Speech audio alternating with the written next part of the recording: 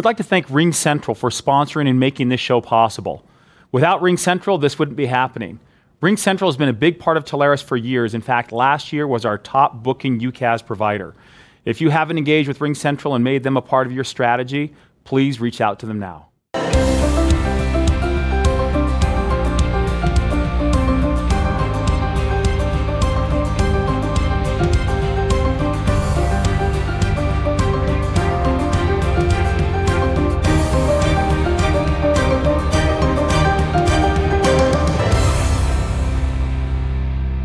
Welcome to another edition of Business Transformations. My guest today, Brett Hickenlooper, principal of Sumo. Brett, thank you for joining me today. Yeah, thanks a lot, Adam. So, Brett, local guy here, homegrown hero. I can see the mountains behind you here in Salt Lake. You built this business over the last 18 years. Let's go all the way back to the beginning. Why did you start Sumo? I started Sumo mostly because I was a telecom sales guy, and I got tired of the rat race, got tired of Monday morning meetings, quotas resetting every month, the whole chase, hero today, zero tomorrow, and got tired of that. And I'd be lying if I said that's honestly the only reason why I started it. I started it because I got laid off. And I shiver to think what would have happened if I had kept my job. I don't think I ever maybe would have had the courage to start Sumo, but I got laid off. I got a 6-month severance package, had a whole bunch of money in the bank that Missy and I had saved up. We were still in our starter home and thought, you know, I'm young. I was young back then. And I thought, why not? Let's give it a shot. I felt like I had nothing to lose if I wasn't able to pull it off. I could certainly go get a sales job again. And so the timing was right. In 2002, it was right when the dot-com bubble burst. And a lot of people were looking to save money, and that's what telecom agents did. Just talk to people about their bills and told them we could save them money, and certainly had plenty of providers that we could pull into the mix to show people how we could save them money. And anyway, my first year, I think I made $5,000. Year two, I made about 50 grand. And I've probably told you this before, Adam. I think it took about 7 years until I was able to replace my income that I made at Quest before I was laid off. So that's an important point. I don't think many people understand. I think a lot of people look in our industry. You know, they're working for a supplier, they're a direct rep or whatever else, and look over and they see successful agents like you and they think, I could do that. But I don't think most people know what went on during those 7 years. In fact, when you and I talked, you mentioned selling the toys. Like you actually had to get rid of some things and trim down your lifestyle substantially. Absolutely. We had camper trailers that were paid for, motorcycles that were paid for, guns, all kinds of things that were just assets of ours. And as we began to run out of money, a year, 18 months into our this experiment of starting Sumo, we ran out of money, and it just every month we sold something, or every few months, you know, we sold a camper trailer, and we had about maybe 4 or 6 months worth of mortgage payments and food. And then that ran out. We sold a truck. And we had another 3 or 4 months of mortgage payments and food, and other things. But it was a really tough time, and my wife was very supportive, and somehow we made it. We stayed in our little starter home for 11 years, probably longer than we wanted to. My whole family made sacrifices. My boys had 2 XR70 motorcycles, 2 boys. And that was about the last thing we sold. I think I got, between the 2 of those motorcycles, I covered 1 more month of mortgage payments, and got rid of those. So it was something, we definitely went from, I had a very successful career. I was making good money and walked away from that to chase this dream. And in hindsight, knock on wood, I was able to pull it off. And sometimes I call that naivety or, blind ambition. Whatever it was, it worked. And other people can do it. They just have to realize, look, it's going to be a sacrifice. It's going to take time to build up this business. I don't think people understand how long the sacrifice is. I mean, in fact, one of the things you told me is you traded your gun. You mentioned a gun. You actually traded that for rent. Yeah, don't turn me in anywhere. I'm not sure there was legitimate paperwork on that, but yeah, for sure. I had an office because I felt like that made me more legitimate to have an office, business cards, a website. I use the word we a lot. At Sumo, we, help you save money. And it was just me.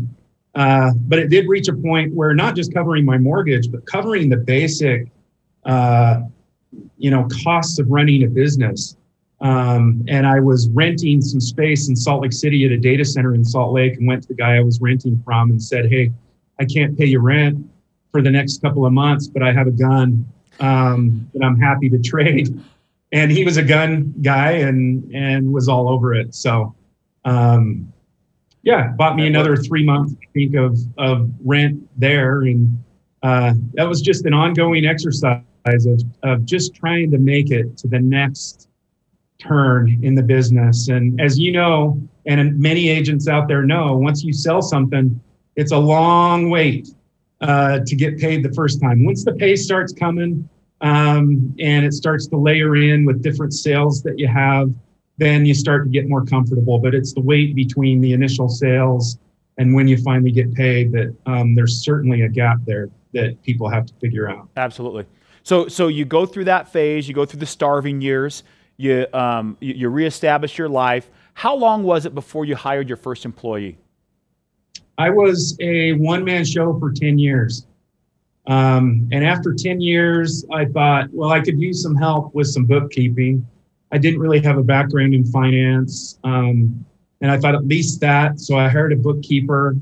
And from there, started for a few years, was really, really successful as a one-man show and brought on a ton of accounts and a ton of business and decided it was time that I needed some help. I actually realized at one point that I was passing on opportunities. I was overlooking opportunities because I didn't have the bandwidth or time to chase the new opportunities. I was too busy just managing, what I had already sold.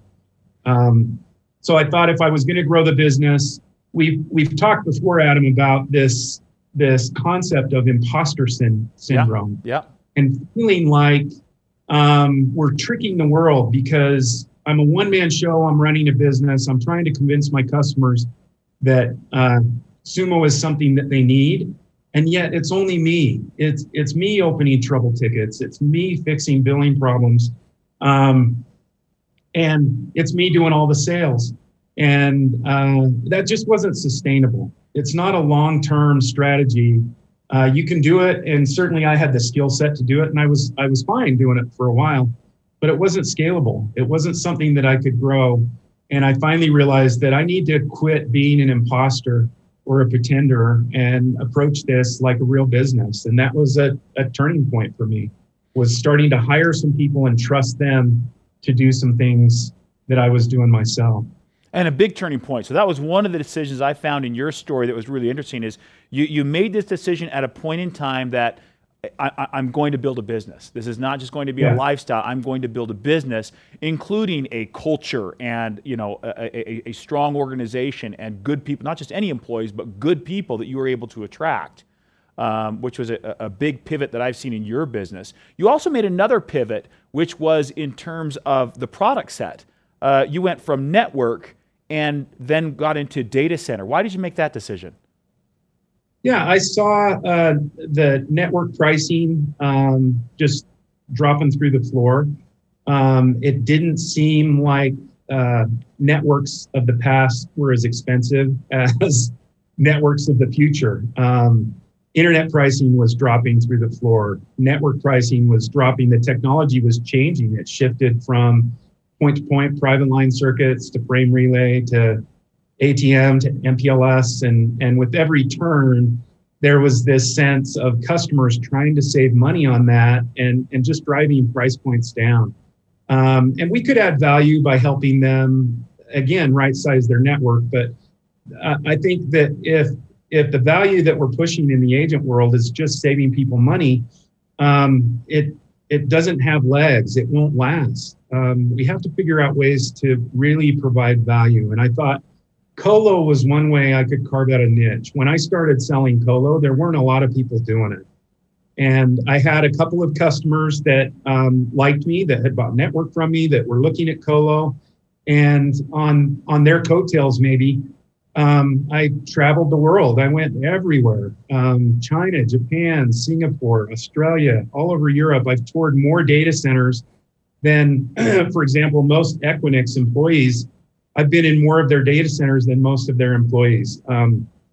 So really carved out an expertise and had a commitment early on that if I was going to pitch something to a customer, I was going to be an expert. And you become an expert not just by studying, being a bookworm and attending trainings. You do it by engaging with customers. The best way to learn is on the street, pitching that to a customer. And so I just decided I was going to do that. And what I saw in Colo was a customer would move 2 racks into a space, and without fail, that would grow. Their need for more power and more space would expand over the course of a year, 2 or 3. So it's a land and expand product. Whereas network and things like that, they're one and done. You sell a network and the network gets deployed and installed, and maybe somebody adds a site in Beijing, or they add a site in Frankfurt, or a site in Atlanta, and you get a little uptick when they add a site, and that's great.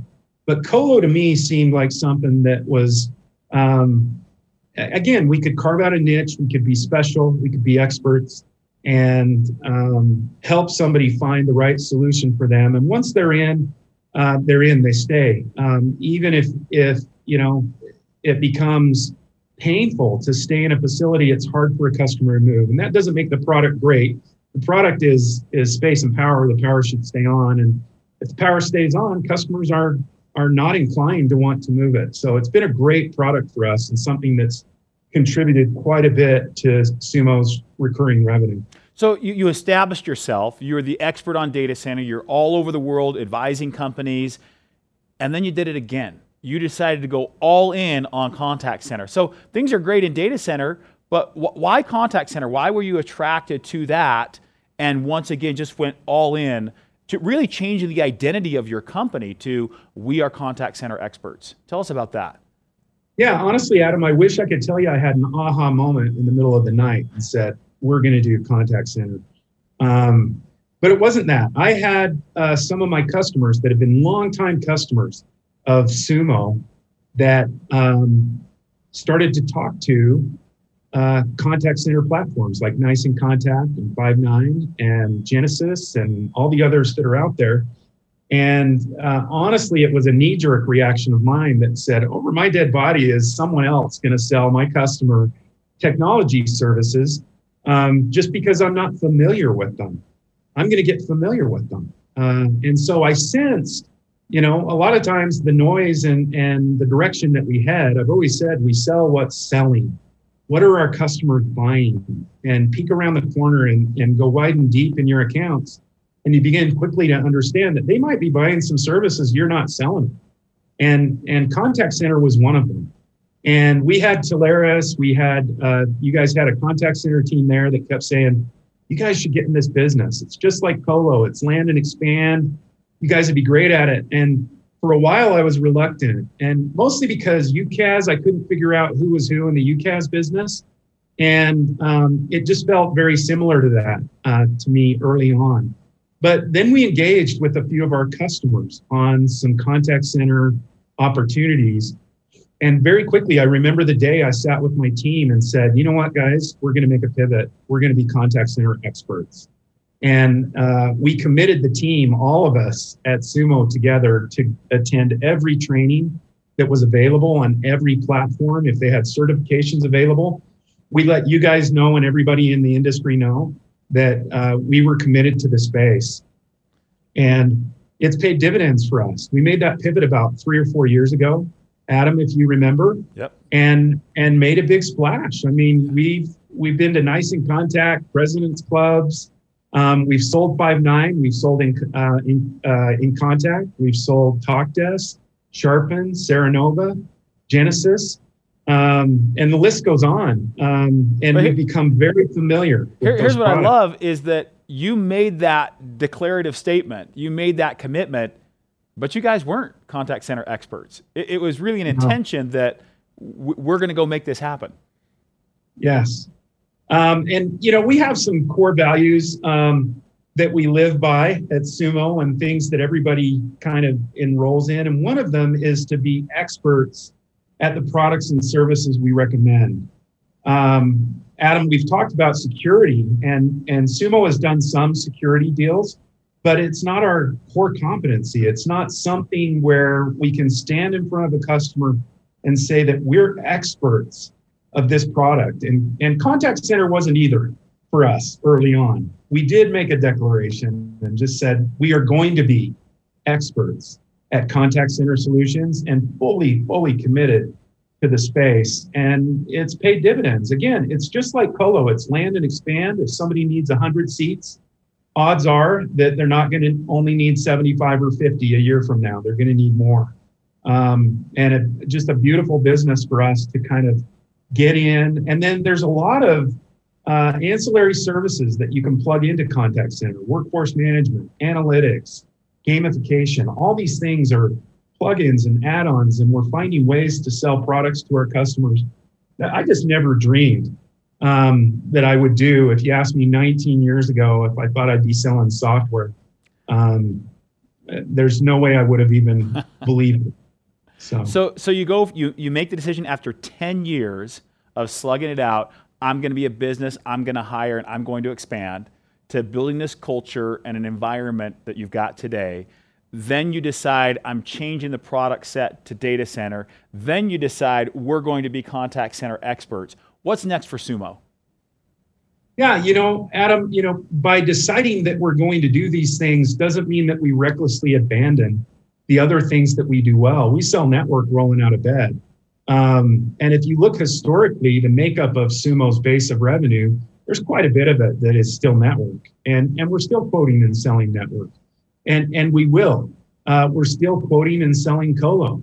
I anticipate over the next 2 or 3 years that contact center will be our biggest growth channel, that we'll be selling more contact center than any other product. If you look at our funnel today, if you were to divide our funnel up by product, contact center is probably 70% of our funnel, our active working funnel. And I anticipate that being, as long as contact center is the next big thing, it's going to be the next big thing for us. But we're peeking around the corner. I anticipate in the next 3 to 5 years, there's going to be more. There's going to be something else that's going to come around and surprise the channel. But we're committed. Sumo's going to grow 2 or 3 times our size in the next couple of years. We're going to hire experts. We're going to hire people that can present themselves to customers as trusted advisors, as consultants and experts. And the channel has a ton of potential for that. I think early on in the channel, everybody would admit that it was a relationship game, and gals got into customers because they had a relationship with someone. That's still the case in sales in general, but customers want more from us in the channel than just a relationship or a golf buddy. They want us to provide value. And we're committed to that at Sumo. We're committed to building an organization that, regardless of what customer engages us on network or Colo or contact center or UCaaS, we're going to provide value. And not just on the front end. We're building an organization that's very committed to implementation and being part of implementation and part of ongoing support. And that's something that's new to a lot of customers. A lot of people that grew up in the channel knew that they had to just sell something and then go sell something else. It's how we make money. You have to just keep selling. But I'm interested, and the growth I see in Sumo is going to be in our service organization and how we service customers, both through implementation. Contact center is very complex.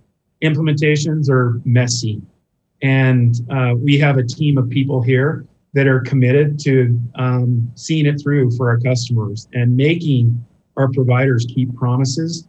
And if they do, that's a long-term solid base of revenue for Sumo. And it's something, because it's so complex to sell, we don't want to reinvent the wheel every 2 or 3 years. We just want to make sure that the implementations go well and our customers are happy, and that will make that business sticky. Well, Brett, great story. I love the background. I love the deliberateness that you made in making those critical decisions along the way. Thank you so much for sharing your story with us today, and thank you for your partnership. Yeah, thanks a lot, Adam. That's all we have today on Business Transformations. Thanks for joining us.